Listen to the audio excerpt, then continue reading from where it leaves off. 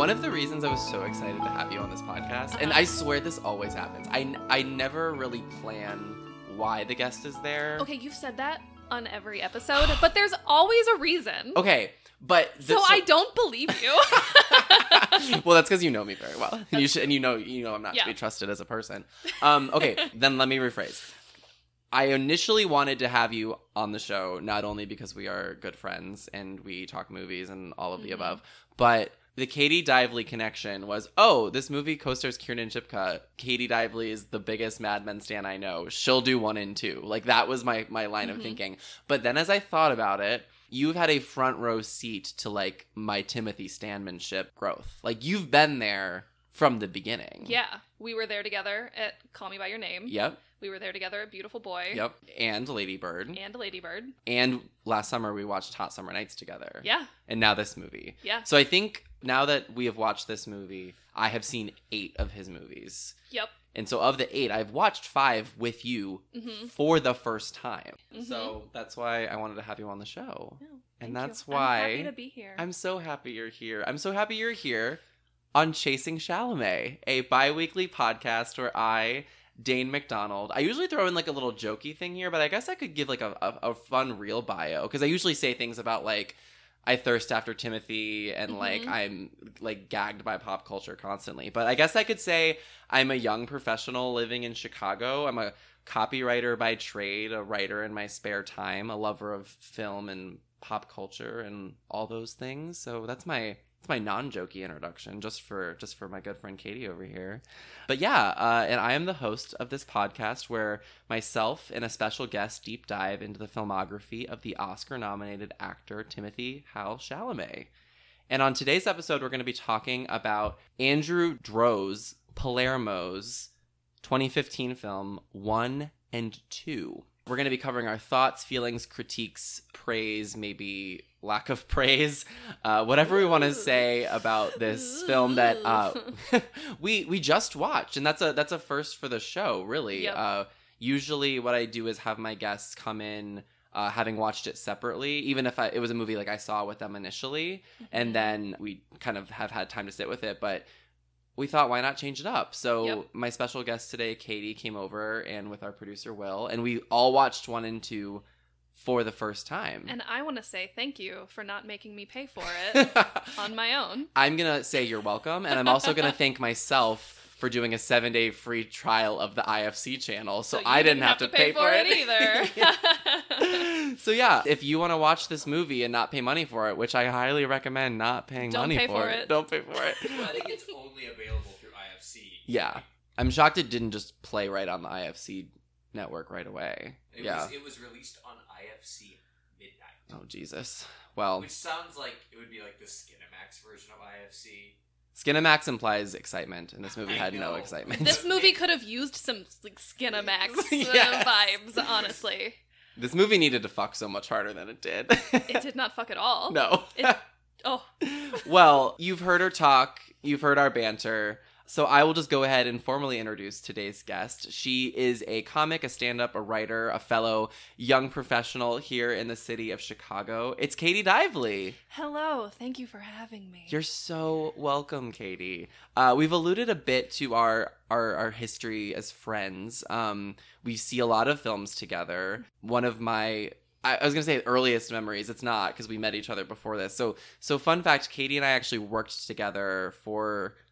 About a year and some change. Over the course of that time, we grew very close. And by the time you left, we were fairly close friends. And then we've just obviously continued our friendship. Katie and I kind of both belong to this like subculture of people who go to like film screenings, which is it's such a weird. I wonder if it's like that everywhere. If just like Chicago is a weird outlier of. I don't know. I wonder if like New York and LA have really the same vibe that we do, because I feel like they must have more of those screener options than we do in Chicago. Yeah. But there is definitely, it's a subculture. It's a weird subculture, and I feel like we're the most normal people there. Like it's very odd. I think it's like all they do. Is they just sign up for passes for every movie. Right. Like I think it's their actual careers. So we went to one of those screenings together because you one day after work said, "Hey, I've got passes for Macbeth." and you're like, you want to go? And I was like, hell yeah, I do. So that was like our first time like seeing a movie together. And I think that was because I think we'd kind of like both hinted at like the fact that we're really into film, and that was the secret handshake that brought us together. Yep. So that's a little bit of background on us. On today's podcast, as we always do, we're going to be talking about the film. We're going to be talking about Timmy's performance, his role in the film, what function does he serve to the story, is he cast well, etc. And then the exciting part, on a scale from 1 to 5 peaches, we are going to together grade the film in different categories: the quality of the film, Timmy's performance, his general attractiveness throughout the film, and most importantly, his hair. So, Katie, take it away. 1 and 2. 1 and 2. So we were discussing after we finished watching it that when we watch a movie we don't particularly enjoy, at the very least we can say that certainly was a movie. And I'm not even sure we can say that about this film. No, you're so right. Like that's a phrase we throw around, and yeah, it ended, and I just didn't feel like we saw much of anything. Like I was remarking that it felt like an overwrought like film school graduation project. It felt like someone like pitched a short, and then I guess IFC had like a big giant boner for whatever they pitched, and they're like, fuck it, we're gonna give you $2 million or whatever. And he was like, oh shit, I gotta make this into a feature-length movie now. Yeah, it was just a quiet wisp. It was every time they I wanted to use 1 and 2 as a verb. I wanted to say every time they 1 and 2'd, which was me saying every time they like apparated, essentially. Like I don't know another word to call it, even though when you apparate, teleport, jump space, like I don't know, like how do you just, because in the film, I guess I should throw some plot things out there, even though it's really not. It was light on plot. Light on plot, light on much of everything. Heavy on nature? I don't know. Maybe. Basically, this is a film about a family who lives on a farm, and there's a wall, and everyone just seems quietly oppressed. And Timothée Chalamet and Kiernan Shipka play siblings, Ava and Zach, who have this magical ability to teleport, but they can't just like teleport anywhere in the world. And then the reason I said apparate is because I feel like in Harry Potter when they apparated, there was this like poof, like this kind of like disturbance and so that's what happened. But they could only teleport like to a place they could see. So it's not like when you apparate, you can kind of go, I think, anywhere that I forget the rules of apparition because it's been a minute with me and Harry Potter. But yeah, they kind of just teleport to places they can see. But then their father, he doesn't like that, and so he like abuses them. Yeah, so there's this element of the mom is sick, and the dad thinks it's because the kids have this, like, gift. I'm using air quotes. You could use air quotes about this whole movie. Yeah. One movie, and movie. Air quotes movie. But there's also, like, they're very religious, but it's not really explained, like, how that religion plays into this, like, this power that they have. They're never really explicitly, he doesn't like explicitly say that he thinks that this power is evil. Right. Which, like, you would think that a very religious person would, like, see this as, like, witchcraft, evil. This is the devil's doing. But none of that happens. There were all of these pieces that were just never taken quite as far as I was hoping. Like, there was no, like, line that tied it all together, or, like, any piece of it that was part of a bigger picture. Yeah, nothing in this movie had, like, a payoff. Like, it was all just... Yeah, like, these kids have this ability, and the dad doesn't like it, and the mom doesn't want to make waves, but also wants to, like, take care of her kids, but then she dies. He doesn't just straight up, like, kill Ava. He just, like, throws a bag on her head and... I think he thinks he killed her. You think? Okay. Like, again, like, there's just so many... Like, I'm actually not someone who watches a movie and gets over... Like, thinks too much about, like, the things that don't make sense, like, the plot holes. Like, I'm not someone who actually, like, digs deep into that unless it's, like... really apparent. In this movie, it was just like how many times so there's a scene in the movie where the father nails Ava and Zach to the walls of their room, which sounds like a very dark, interesting thing, but actually isn't an execution. Right. Because you just realize, like, their clothes are nailed to the wall, Mhm. and you're like, it can't be so hard to just rip your shirt Right. down. And it didn't. The dress that she was wearing didn't look like the fabric was that substantial. It looks like she could have easily, like, ripped her shoulders down. Yeah. And he was, like, Timmy was wearing, like, a button up. Right. That I feel like even with your shoulders, like, nailed, like, the shoulders of your shirt nailed to a wall, like, you could probably, like, just kind of weasel your way out of it. Right. Like, I've watched friends of mine, like, take on or put on bras in public under their shirts. I can't imagine it was hard for I could him. do that right now. Right, yeah, exactly. So, everything in this movie, like, I just kept waiting for there to be explanations of, like, okay, this weird ability that they have is the reason the mom is sick, because while she was pregnant with them, some, like, shit went down. Or, like, I was waiting for, like, the father to, like, I mean, he was abusive, but I was waiting for there to be, like, a real, like, scene of, like, him, like, attacking them. Or there's, like, when he goes to nail Ava to the wall, you obviously get, like, very worried about him, like, sexually assaulting her, and it doesn't happen, thank God.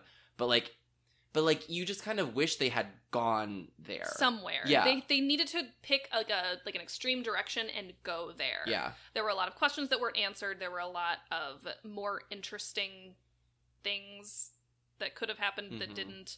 I'm just like it's a movie that, like, I just kept wishing, like, there's no reason that the magical shit needs to be here. Like, this could literally just be a movie about a family on a farm, and the father is psychologically and physically abusive. Yep. And all of the motivations would have made more sense to me. Like, them wanting to escape, the mother being scared. Like, even though I suppose, like, in theory, when you're, like, writing this movie, the idea of throwing in some sort of, like, supernatural element seems interesting. It raised more questions than it answered because it's never explained why they have this power. I was hoping maybe they, like, when Ava escapes this farm, that maybe she would, like, find other people who, like, also have this. Like, when she goes to what was, I think, essentially, like, a teen homeless shelter, maybe there would be some, like, understanding there, and or there'd be this part of this, like, larger story of, like, kids who, like, escape from abusive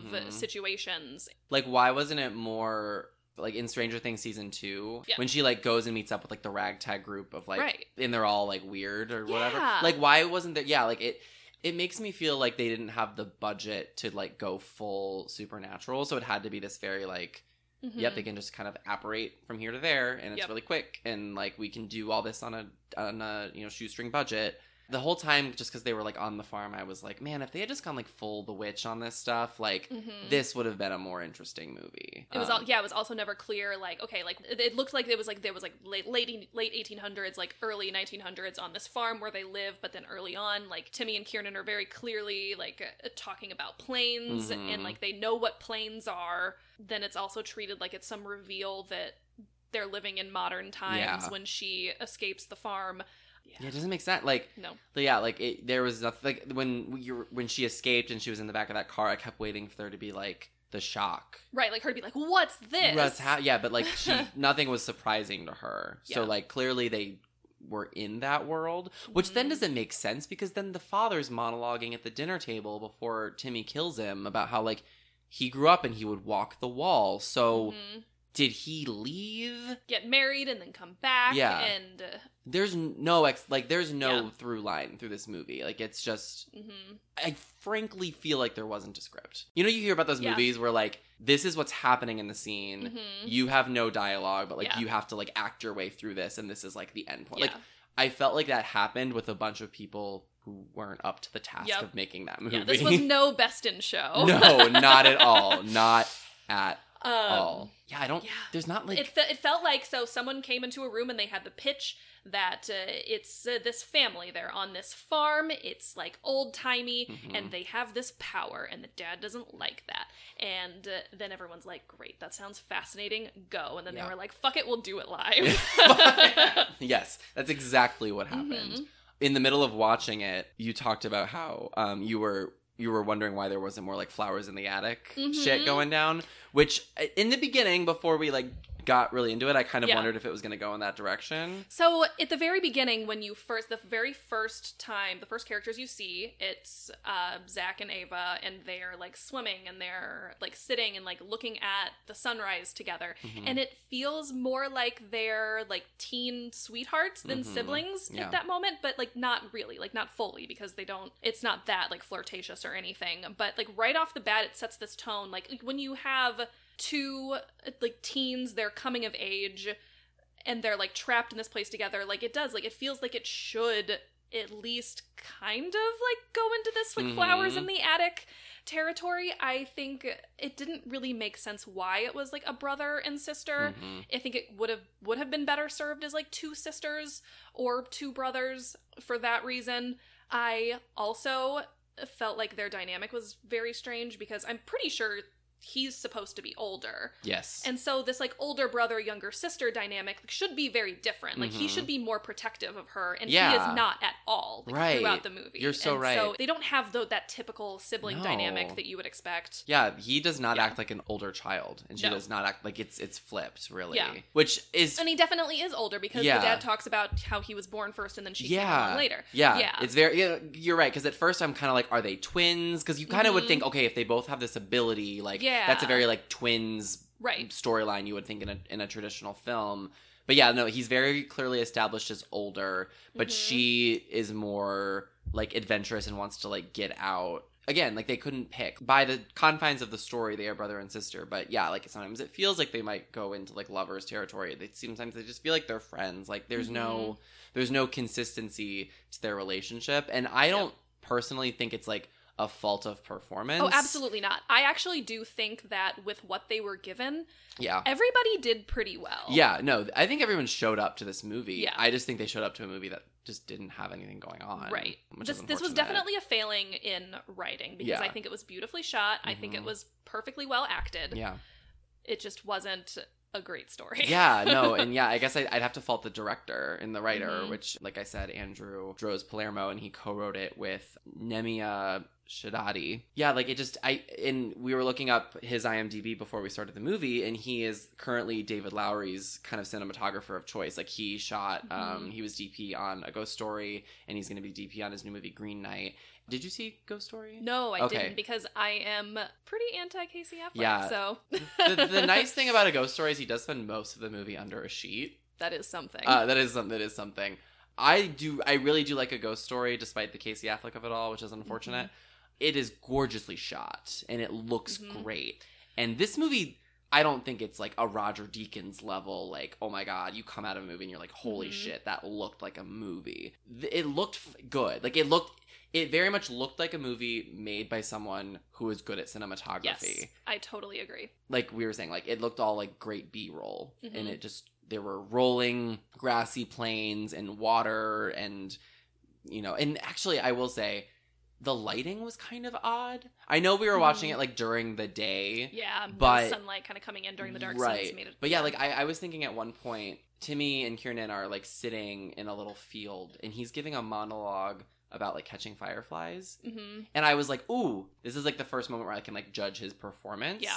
And I couldn't even see his face. Yeah. Like he was in shadow. hmm And I understand they're like on a farm and like, but yeah, like we were making jokes. Like it seemed like the house had no walls because they were just cicadas. Yeah, I feel like I had a really hard time hearing him when he was talking, Mm-hmm. but I did not have any trouble hearing nature. Yep. Nope. You heard all of nature. Yeah, This- that's the weird times. Yeah, it's actually odd. I remarked when the movie ended that Timothy got billed first, which I found interesting. But it is odd that nature wasn't billed first Mhm. in the credit. It should have just been Mother Crickets. Nature and then like a quick spiel Uh-huh. of the rest of the people. Yeah. Yeah. Mother Nature, crickets, Yep. rushing water, Timothy Chalamet. hmm It's not a great movie. No. Not a. I feel bad, like, just, like, dragging it to hell. Yeah, it feels odd to like.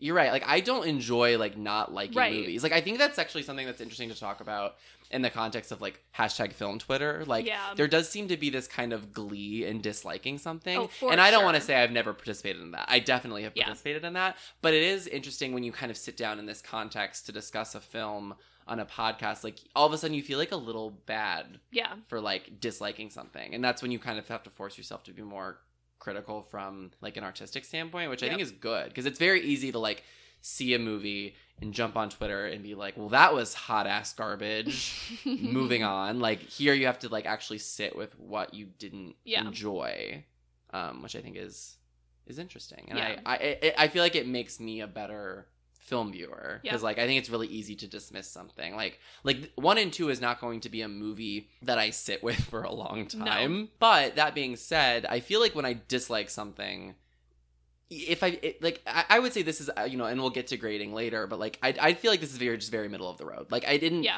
think it was like aggressively terrible. At least it looks fine. The actors showed up. Like it wasn't like a complete dumpster fire. So I feel like those are the movies that tend to get forgotten. Like it's like if it's something really good, or like I can spend 20 minutes telling you why the Aladdin live action movie was horrible because it was so bad. If it had just been mediocre, I couldn't like tell you about it. So I feel like with these kind of middle of the road mediocre movies, unless you actually sit down in this context and have a long discussion about them, you're not going to think about them later. So like a year from now, if somebody was to say like, oh, 1 and 2, like what, like why did you dislike that movie? I wouldn't be able to give like specifics, because I watched it and then I turned it off and then I moved on with my life. Yeah, I feel that. It's good to sit with it and think about why you didn't like something. I do think that with some creative editing, it could make a really interesting short film. Yes, 100%. Yeah, it had that like short, because then it would have, like we were talking about, like there's all these scenes of them like praying, and there's all these scenes of like, there's like a shot where like Timothy's riding a horse, or he's like pulling his horse along, and it's like those are only interesting for so long. Like you get to like table set with those, and then you have to get into like a plot, but they never got into a plot. Yeah, it was just mother's sick. Yep. Things are happening, dad is mad. Yeah, I think my ideal short of this would be like some like vignettes that basically go like, okay, you have this family, they're on this farm, oh look, the kids have this power, oh no, the mom died, the dad thinks it's their fault, she runs away, he kills the dad. Yeah, totally. I think short films, they have the luxury of not necessarily needing the why. That's true. Yeah, I feel like with a narrative, you're kind of expected to like fill in those, because you're given 90 minutes. I mean, this we were joking before we started, like, oh, like a tight 90, a tight 90. In this was not a tight 90. Like it didn't drag, but it was like it could have been a tight 12. I would give it 20 to ups. Yeah, like that was it. You could have cut most of this movie. Do you have anything else to say about the movie before we jump into the reason we watched it? Close to the beginning, Elizabeth Reeser is like kneading some bread dough, and then she just stops and like kind of like looks down, and like she's like, ugh. And I wrote down existential crisis while kneading bread dough. Same. That is very you. I think that was like the funniest thing I wrote down. Also, I really liked that we haven't talked about Elizabeth Reeser at all. That's true. I liked that her character's name was also Elizabeth, and so it was fun in that moment to imagine that this is just Elizabeth Reeser's life. The first time they said her name, I had that thing of, oh no, did they say her real name? Because I think there's like I think one of the famous like movie flubs is in Tom. Yeah, Tom in Days of Thunder. I'm really glad we're on the same page about this. Yeah. In Days of Thunder, there's a character who looks at Tom Cruise, and his name is not Tom Cruise in that movie, and just goes, "Hi, Tom," and like. I just thought that happened, and then later they kept calling her Elizabeth, so it was fine. No, Elizabeth Reeser is good. We did kind of make mention that when she was having seizures, it felt kind of like underplayed. Like she has enough scenes where she's delivering like really meaty line deliveries toward the father character, which I'm looking up if he and like the moments that she has with her kids like actually like feel very sweet. Like with the chicken. That chicken scene was wild. That was. Whoa. There's a scene in the movie where Elizabeth Reeser's character, Elizabeth, is chasing a chicken with Ava, and they catch the chicken, and then Elizabeth Reeser does a dance with the chicken. She just holds it in her hands and makes a big circle with the chicken, moving it around. I'm doing it right now. You're doing it, yes. And then she sets it down. And it's asleep. Well, okay, and again, this speaks to like me wanting the movie to go to like a dark, interesting place. When she picked up the chicken, I was like, oh fuck. She killed it. She's gonna. I know. Yeah. It's like, she's a witch. Yep. And I thought that was Yeah. Yeah, I was ready for like the darkness, and like Yep. it just never went there. Yeah. It's funny. I clicked over to Wikipedia to look up to see if the father had a name because I never heard it. It's Daniel. Cool. Yeah, but don't remember hearing that at all. Nope. I'm also just laughing because and I understand that like the Wikipedia plot summaries are written by probably somebody in like Serbia, but this is the last sentence of the Wikipedia plot summary. As they mourn their parents, they burn their farm down. Were they mourning their parents? I got the feeling that they were kind of. I mean, obviously they probably missed They would their mourn their mom. but they are not mad that dad No. is dead. No. He's literally is described as Daniel, the abusive and destructive father. Any other fun quips or I have a witticisms? question here. Yes. I happened to notice that the dad had something of a beer belly, Yeah, which didn't make a lot of sense to me given their lifestyle and Mm. the fact that Timmy was so lanky. so lanky. The lankiest I've ever seen him. And that's saying something. It's 'cause saying he's- something. Well, a beautiful boy, he gets pretty gaunt. Sure. But yeah, like I don't think he's definitely not drinking beer. No. And when they ate, it was like Not a lot. porridge. Yeah, it was like porridge It was like and slop. peas. Yeah. There was a scene with a lot of peas. Right. Yeah. This would have been a great like if this movie. You know who I'm thinking? What if that had been like Adrian Brody? Oh. Adrian Brody could totally play Timothée And I think Chalamet's he would father. have really like delivered like the creepy like Mhm. abuse in like a really interesting way. Yeah. Yeah. Grant Bowler, I just kept thinking like he looks like a more handsome Stellan Skarsgård, but like that's not necessarily a good thing. Like Stellan Skarsgård is like he's actorly looking, Mhm. you know. It just felt such like a character. Like he was walking around in a wife beater Yep. and he was shitty and then just tied up, like we said, by the fact that we just did not understand why he didn't like Yeah. it. Like there was just again, like if we had just had a reason, like if he was afraid of the outside Mhm. world and that was established, and because they wanted to like go out there and that was why he like I don't know, Mhm. there needed to be some explanation, and there really There wasn't. seemed to be like multiple reasons. Like he seemed to have like a fear of the outside world, and like the world out there is like why like things are falling apart here. Mhm. But then it was also like he had been raised there, and so it wasn't actually his choice. Yeah. If they had picked a lane to focus on and Mhm. let those other things kind of color him as Yeah. a character, Yeah. that would have been interesting. But instead, it like I felt like in each scene there was like a new reason. Like it Mhm. was just like, and now it's because of this, and now Yeah. it's because of that, and then yeah. Anyway, Well, that's the movie. That's the Or movie. Movie in air quotes.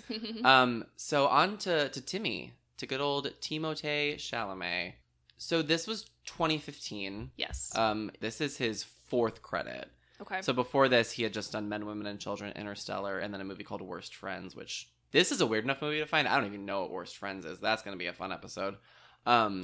So yeah, 1 and 2 is his fourth credit. He really hadn't done a whole lot before. So as far as his casting in the movie, this like it seems like a movie that you would do to know he broke big like 2 years later. Yeah. This movie makes a lot of sense. Yes. Had I seen this movie at the time, I Mhm. probably wouldn't have clocked him Right. as a person. I think it also makes a lot of sense for like Kiernan Shipka's career trajectory Sure. as well. Like Mhm. wanting to maybe do something that is like kind of edgy, but ends up Mhm. not really being edgy. Yeah. But like breaking into like movies in some way Mhm. before like moving on to bigger things after. Yeah. In the description on Mhm. Amazon, it says like featuring Mad Mad Men's Men's Kiernan Kiernan Shipka. Shipka. Yeah. So like clearly this was a movie kind of posited around the idea that she was trying to kind of break into Mhm. a film where she was going to have something Yep. meaty to do.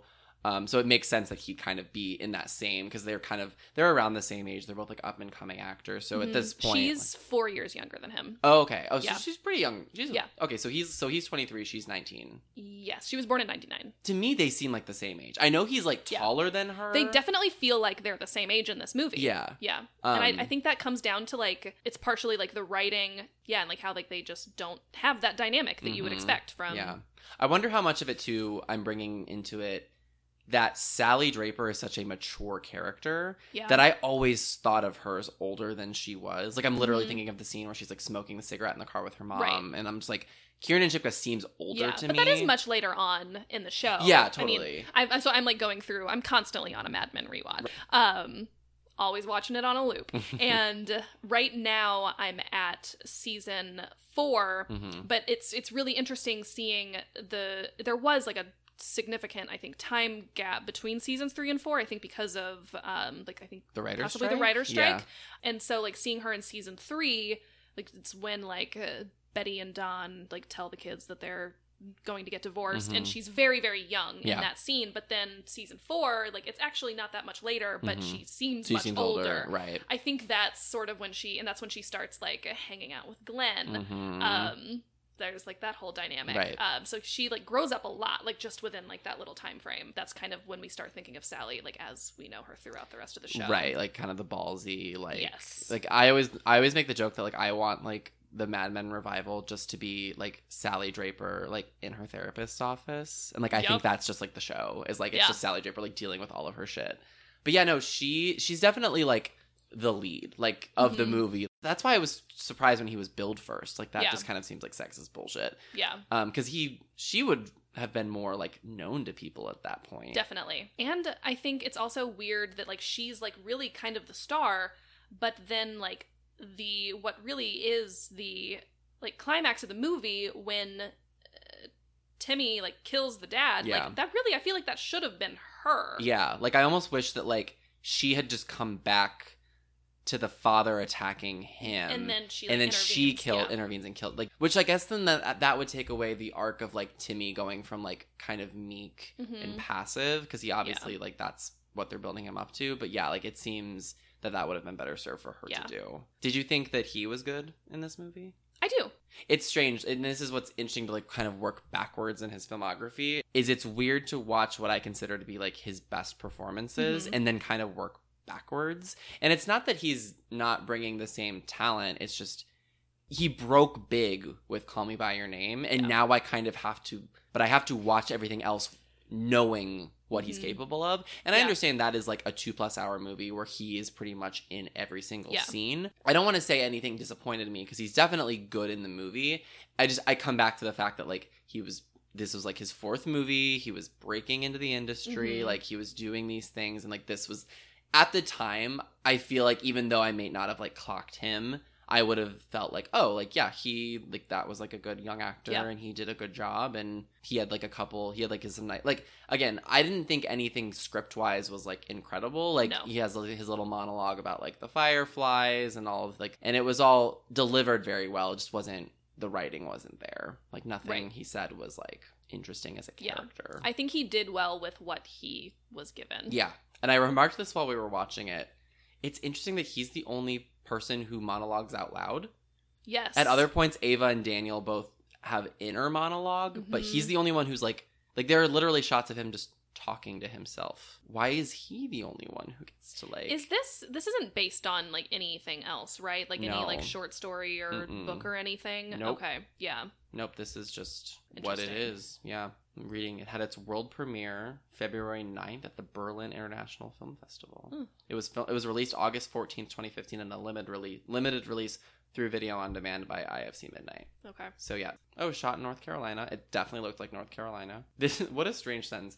After production on the film was complete, it was announced that Kiernan Shipka, Timothy Chalamet, and Elizabeth Reeser and Grant Bowler had all been cast in the film. This is not normally how those news cycles go. Definitely not. We shot this movie. These people have been cast in it. We are retroactively putting them into the film. It was actually people wearing some of those like CGI suits, and then they were superimposed onto them later. Okay, that would make sense. These are real facts. These are only truths on Chasing Chalamet. Uh-huh. Timothy is rather good and, like, when you dig into it, known for kind of playing second fiddle to strong female characters, and I really like that. We talked about how he's really there to serve Lady Bird's story in Lady Bird, and Miss Stevens, he's really there to serve her story. And in those movies, he's given, like, a meaty part. I wouldn't say his part in this is meaty. He just does what he does with the role. Like, it's not, like... I couldn't tell you much about Zach other than he's passive and abused. Like, there's that nice little shot where he's like screaming in the woods, and that's like a good scream, I suppose. But like, actually, I did actually like, and I guess we're jumping into performance here because his role is the role, and it totally makes sense that he was cast in this at the time that he was. I did like when he was nailed to the wall. It's a very strange sentence to say. I know. He does this thing where he like shoots his arms down and he gets really like tense, and I really liked how, like, I'm always really intrigued by the physicality of his performances. Yeah. Like, he's a really great physical actor. Yeah. He does really great work. I'm weirdly obsessed with his hands. They have their own Instagram, and I follow it, and I'm not proud. Who runs that? Just someone in the stand community? Someone in the stand. If you run it, show yourself. Show yourself. Yeah, I'm always really intrigued with the things he does physically, and that was like a really great reaction to like what happened to him. I really enjoyed that, and I think it's fun to see like how he was already kind of doing that kind of work in his early roles. Yeah, I agree. I remember thinking that was interesting too, like the way he kind of tenses up. That felt like a realistic thing that a person might do. Yeah.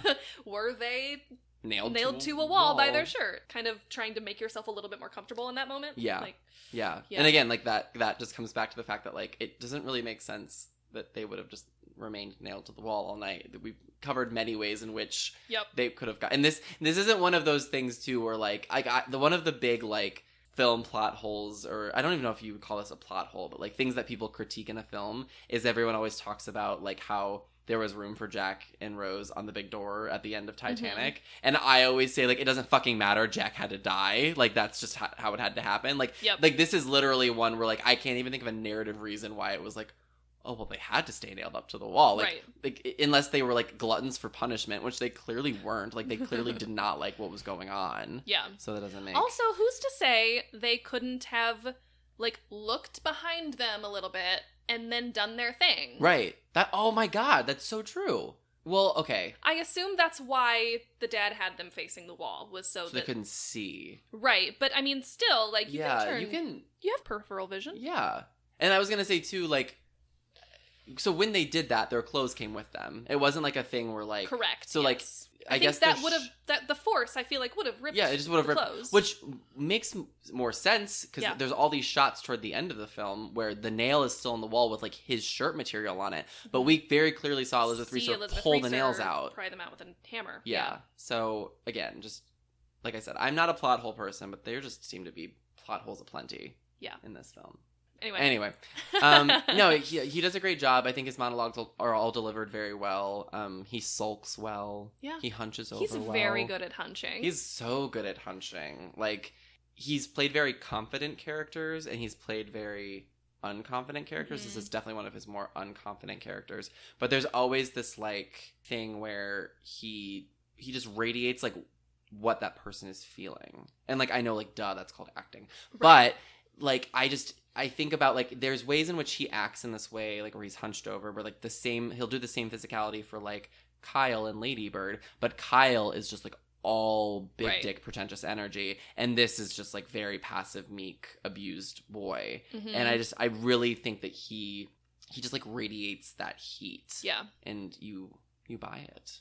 The performance is better than the movie, but I also feel like you could say that about each performance, except for maybe Grant Bowler. I didn't vibe with what he was doing. No, I don't think he sells anything. You're not scared of him.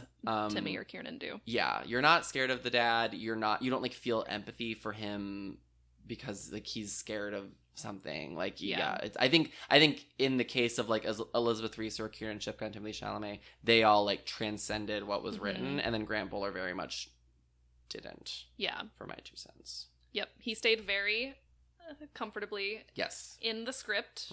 He did not try. No character work. No. Yeah. Any other Timmy performance thoughts? No, I don't think Solid? So. Are we ready to grade? I think so. Okay, so you've been made well aware of the scale. I have them written in front of me. Great. So Perfect. All right. Okay. Katie. Yes. Start us off. The movie 1 and 2. How would you rate it on a scale of 1 to 5 peaches? Okay. I'm going to be generous, and I'm going to give it 2.5. 2.5. Okay. That is generous. Yep. I feel like I was going to say the same thing. Yeah. I was going to say I'm going to give it a generous 2. Yes. And I feel like we're kind of in agreement. Yeah, it's an average of the sum of its parts. Yes. Yeah. In that, because you're right. Like I feel like when you rate a film, you're kind of balancing everything out. So yeah, like there are good performances. It looks nice, even if it's not like the most memorable visual movie. It was clearly made by someone who understands what a movie should look like. Yes. Someone who definitely took care in that regard. Yes. Yeah. If only the same attention to detail had been given to like the plot or the script, Yes. I would think this would be a much stronger movie. So yeah, Yeah. no, it's I'm gonna go with a 2, just middle of the road. Yep. It's not aggressively bad, but it's not outstanding either. Timmy's performance, 1 to 5 peaches. I'm gonna give him a 4. A 4. He did what he could with what he had. That is true. Yeah, I'm gonna go. And again, I feel like I'm going opposite. I'm giving him a 3. Oh. I know. I cannot believe I rated him higher than I know. you did. Can you believe you came on my Timothée Chalamet podcast and enjoyed his performance more than I did? I don't believe it. But here we are. It's happening right Wow. in Here front we of are. our eyes and in people's earbuds, I guess. Yeah. I think I'm coming from a place where seeing what he can do with a well-written role in a Mhm. movie where he has a very fleshed out character, those performances are sticking out to me. Right. If I'd seen this at the time and had just kind of had like a vague understanding, maybe if like I feel like how this would have gone in 2015 when Mhm. this came out, I would have like seen the movie, been curious by him. I probably wouldn't have been flat out attracted to him yet, but we'll get to that in the next Peaches skills.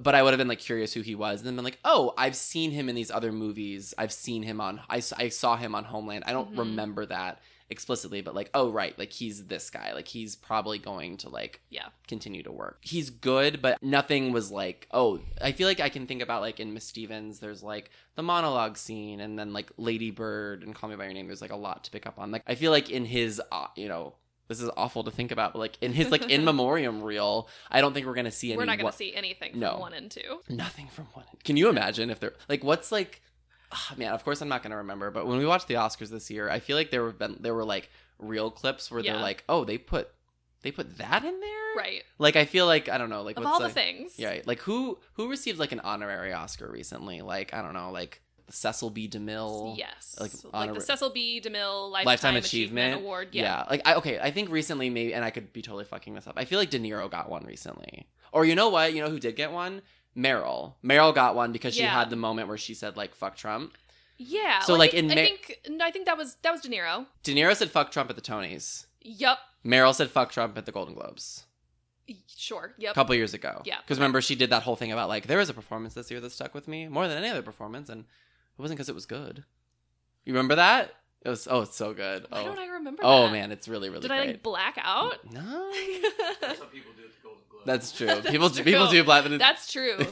they black out and they take home those trophies. Just look so silly. They're so bulky. It's the way in no, which I'm thinking Emmys are bulky. Emmys are the, really the bulky. very pointy, way too big. yeah, like when you Yeah. see Julia Louis-Dreyfus like holding one of those, you're like, oh my god. A Golden Globe is like the one. I think the one that would make the best like bludgeon weapon. Yes, because it's like round at the top, and you then can has, vary. like, it's like a marble block. Yeah, actually, you might want to hold the globe and then Yeah. bash somebody with. Exactly. I can't Yeah. believe we've descended into how we would murder people with awards. Idea. Clue. But the weapons are the awards. Oh my god, the person who gets a Grammy is fucked. Yeah, you can't kill anybody with a You would have to Grammy. like chuck it at somebody. Yeah. Otherwise, it's Well, useless. a Grammy's got a better base than a Tony. And a Tony just has that weird Tony, spinny it has the weird thing. spinny thing. You can't do anything with No, Tony. and because you can't do no hold damage with a it and Tony. hit someone with a Slit base. Yeah. someone's throat with a Tony. There's no way a Right. Tony is sharp enough to slit someone's throat. An Emmy is. Emmys are oddly so dangerous. Emmys you can slice. Yes. Yeah. Yeah. No, you could do some damage. And then like with an Oscar, it's like it's like a one large bludgeoning weapon. Yeah. It's like the lead pipe. You Like can maybe like shove it down someone's throat. oh Jesus, is this our movie? Clue, but it's various But with awards. awards. That's actually pretty You're- dope. You're in Whoopi Goldberg's And it's house. and it's only all of like the people who are participating are all people who have EGOT. You got it. So like what? It's like Lin-Manuel. No, he hasn't. He got hasn't, It. No. no. No, but Lopez, Robert Lopez and Yeah. Kristen Lopez. Whoopi Goldberg, Whoopi Whoopi Goldberg. Goldberg, Mel Brooks. Oh. Oh no! Someone's gonna kill Mel Brooks. He's not gonna be able to hurt Have anyone. Trey Parker and Matt Stone EGOTted? No, they don't have Oscars. They were only nominated. No, they won song, I think. They didn't win for song. like Blame Canada, I think. Did they win? I don't. Or Okay. maybe they're one away. I'm gonna look up EGOT winners because the most recent one was Didn't someone? Oh, John Legend is an EGOT. John Legend EGOTted. Oh yeah, no, he's gonna fare well. Oh, he's not gonna do great. Oh, he's my in our- friend. If I'm in, I mean, obviously I'm no. I think EGOT. Andrew Lloyd Webber should be the one who's been murdered. That's fine. Mm. Living EGOTs: Whoopi Goldberg, Rita Moreno. Rita Moreno would be a fucking hoot in the EGOT murder Yeah, mystery she movie. would. God, she'd be great. Richard Rogers dead. Helen Hayes is dead. Andrew Lloyd Webber, we've established, is dead in our movie. Oh, sorry. I'm looking at a ranking, and I was like, oh, there's a tie. I was like, how can you tie for EGOTs? Tim Rice, Elton John's writing partner, and then Marvin Hamlish. Yeah. Mel Brooks. Scott Rudin, producer Scott Rudin. Oh. I don't know much. Producers. Yeah. John Legend. Yep. John Legend's probably like the lead. Like John Yeah. Legend's probably like our lead character. Oh, Mike Nichols. He's dead. I do love Mike Nichols though. Mike Nichols is a great director. Yeah, this is interesting. Okay, yeah. So I feel like all in all, like the EGOTs are like, Yeah. it's like it's like finding out what celebrities are Scientologists. Yeah. You're like, oh, Rita I know. Moreno, you got it? Yeah. Like, oh, like Juliette Lewis is a Scientologist? Like, how did we get here? Oh, I was talking about the In Memoriam reel. Yep. In 50 years, if we're getting like, because Yeah. Timmy's getting his honorary whatever, and Yep. if there's a 1 and 2 clip, then It's the one where he's peeing. just the shot of him peeing. Yeah. He's gonna be so embarrassed by that. Okay. On that note, his attractiveness, 1 to 5 peaches. 1.5. Ooh, cutthroat. Yeah. Yeah. Okay, so let me dress the table here. Are you kind of doing what I was talking about with performance, where like you've seen Yes. kind of peak what he can look like? Yes. Okay. He was the lankiest I've ever seen him. Mhm. There's one point where he's wearing like a tank top kind of thing, and he's hunched, and like you could slip like 3 pencils between the strap and like his shoulder, I because don't like, that. I'm just saying like he's like when he's hunched, like his clothes like Yeah. don't. Everything looks oversized on Yeah. him, and it's probably a normal size piece Yeah. of clothing. I don't like that he didn't stand up for his sister more. Mm. I don't like I don't like that it took him so long to fight back. Okay. A lot of these are like These are character things. yeah, Like, which I think that Yeah, we discussed yeah, we earlier, did, yeah. and it ties into that. Yeah. I think like that character as a whole, both in terms of appearance and just their yeah. whole deal. Yeah, no, I think this is one of those situations where, so I'll go back to Lady Bird as an example. He's a shitty person. Like his Yeah. character is a shitty person, but I find him attractive because of how his look transcends, and the swag, aforementioned swag transcends the shittiness. This is a film where like his character isn't interesting enough to like increase his attractiveness of just being like, Right. I think he was like 19 or 18 when they shot Yeah. this. Like he just looks like a normal 18-year-old boy who's going from teenagehood to manhood, Yep. slowly but surely. And yeah, there's nothing like. Mhm. I'll give him a 2.5. Mm. Because unfortunately for me, the lankiness like works. Yeah. Definitely more your thing than mine. Yeah, we've been joking a lot lately how my type is malnourished. I think there was a couple scenes where like toward the end he looked a little like dusty. Like I think he looked like he'd gone through like a coal mine. Like he was all like dirtied up. I don't really remember why. I think it was after he like did he bury his father?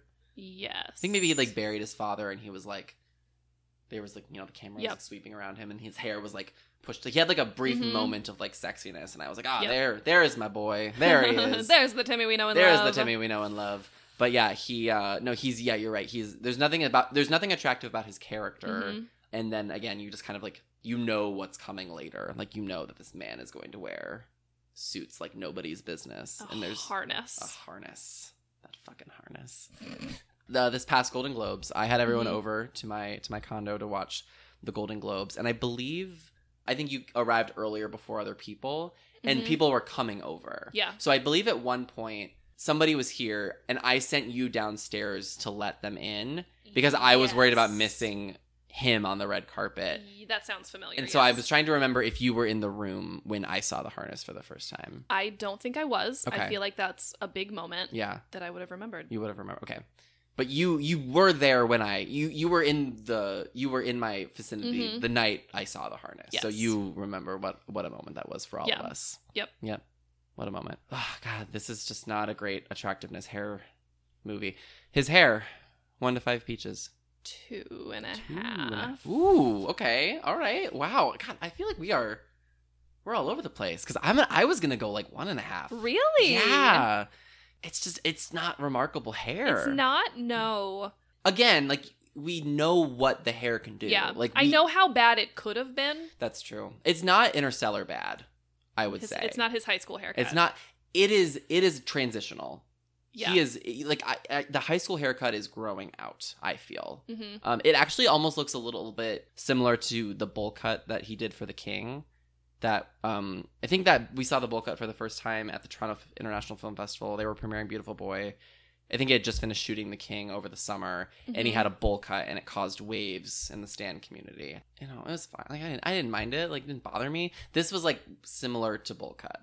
Yeah, it's not terrible. It's not like the short, like spiky hair that he did like Interstellar red carpet. But yeah, it's so 2.5. Yeah, so I just think like I like dark brown curls. Okay. Like I will like dark brown curls in just about any style, and so it already gets points for me just for being that. Okay, sure, fair. Though, was his hair curly? It was definitely wavy. It was wavy. Okay, yeah. Because I'm thinking like when it's long, he has like the ringlets. So yeah, so it's a short little. Yeah. I was gonna say a bob. It's not a bob. No, it's definitely not a bob. What is a bob on a man? Is that Javier Bardem? Physically, Javier Bardem. God, I just had a vision because I tweeted this out. Katie decided to send me a cursed image this morning of that's Jack Nicholson, right? Like the hair on his head. It looks like Jack Nicholson's like shining hair. So I can see where you'd say that. I don't know if it's. I just thought I was like, that's the top of Jack Nicholson's head. I mean, I don't know if it's any one in particular. I just love the little tuft in the middle randomly. So for those of you who may not have seen it, it's a photo of Timothy on the red carpet for the Oscars when he was nominated for Call Me By Your Name. But instead of having his gorgeous head of hair, it's like a balding man with like a middle tuft of hair. But you can see the classic Timmy curls in the back. In the back. It's is that a mullet? I don't know what to call it anymore when it's basically all bald in the front. It's bad. It's a cursed image. And so it's for sure cursed. It's very cursed. Well, that was certainly, and I'm going to use air quotes, a movie. Or that was certainly a movie? Question mark? Yeah, big question mark. Big question marks. But yeah, that was our 5th episode of Chasing Chalamet. Katie, thank you for watching this movie with me and for always supporting my Timmy Salmonship. You're so great at that. Where can people find you on the internet if they so desire? Sure. If you would like to follow me on Twitter, my handle is Cacio e Pepe, like Cacio e Pepe, the Italian pasta dish, spelled Katioepepe. Love it. It makes no sense. It doesn't make sense. Good luck finding me. Do you want people to find you on Instagram? Sure. That one's a little bit easier. It's just at my name, Katie Dively. Dively is spelled Dive, Ley. It is. You can find me on Twitter and Instagram at the Dane McDonald. The show is on Twitter and Instagram. On Twitter, it is Chalamet Chasing, and on Instagram, it is Chasing Chalamet. You can email us at chasingchalamet@gmail.com. We'd love to hear from you. If you so desire, please consider giving us a rating and a review on Apple Podcasts. Share this podcast with your friends, your families, whoever, the Timmy stan in your life. Spread the love. We all have one. We all have one. We all do. It's like being the gay cousin. It probably is your gay cousin. I recently found out my boyfriend's mom likes Timothée Chalamet. She like made a point to say it. I love that. Yeah. I love it too. For Ben's mom. Yeah. I can't wait to meet her. And we're going to talk about this. Yeah. How did that conversation go? We were talking about recent movies, and it somehow came up, like Call Me By Your Name came up, and she was like, I like that Timothée Chalamet. I don't get Armie Hammer. Oh, right. I do remember this. Yeah. Okay, great. Well, if you would like to share Chasing Chalamet with your boyfriend's mom, please do. I would love that. Maybe I will. Maybe you will. Probably won't, honestly. That's She's fine. very busy. She's very busy. So obviously it's a little disappointing that we are 5 episodes in and Timothy hasn't slid into the DMs, but it's fine. I'm going to be hopeful. I'm choosing to be optimistic. Katie, you know me. I'm not an optimist. I'm a realist. The glass is not half empty or half full. There's just some water in it. There's some water there. And I am going to choose to be hopeful. I'm going to choose to think that he is walking towards his first listen of Chasing Chalamet. And from there, sky's the limit. The big, beautiful sky that Andrew Droz Palermo loves to shoot so much. Well, Katie, thanks. Thank you. Chasing Chalamet is written, hosted, and produced by me, Dane McDonald. The show is produced and edited by Will Bybee.